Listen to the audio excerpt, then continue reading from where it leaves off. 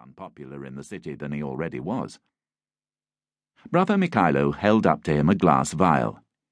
"If I might suggest, my Lord Bishop, a soothing wash for your eyes?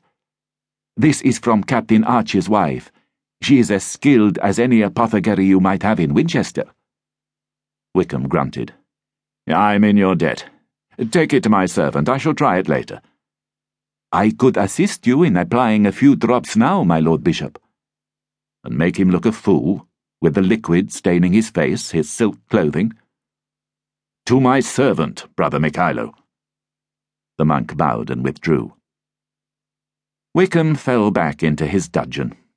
Ungrateful family, the Pagnells. But they would see.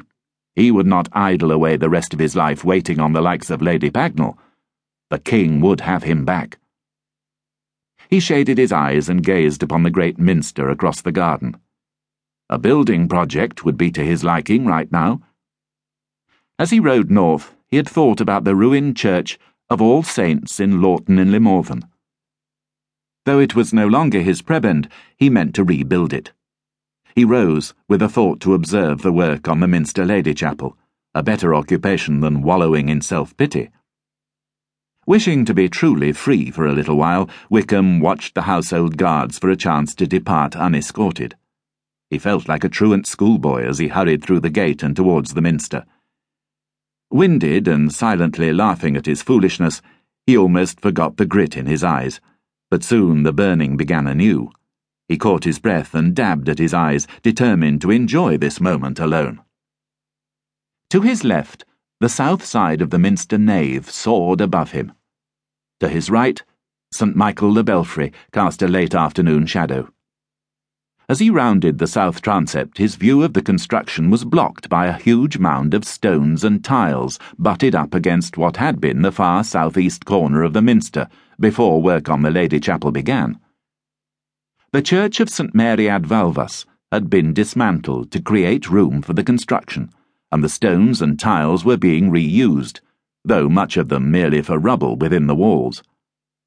Skirting the mound, Wickham saw two men chiselling stones in the mason's lodge. As he considered whether to interrupt their work, a shout startled him. "My lord! Drop down and cover your head!" He did as he was told, and just in time. A heavy clay tile thudded onto the path a hand's breadth short of him, cracking on impact. He curled into himself so tightly he had difficulty breathing. But he would not lift his head.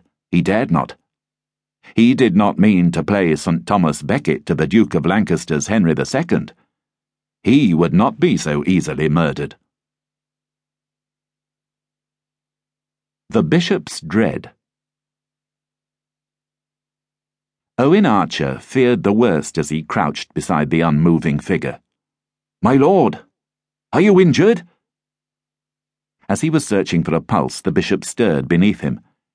Slowly, Wickham raised his head. "Archer, I do not think I'm injured."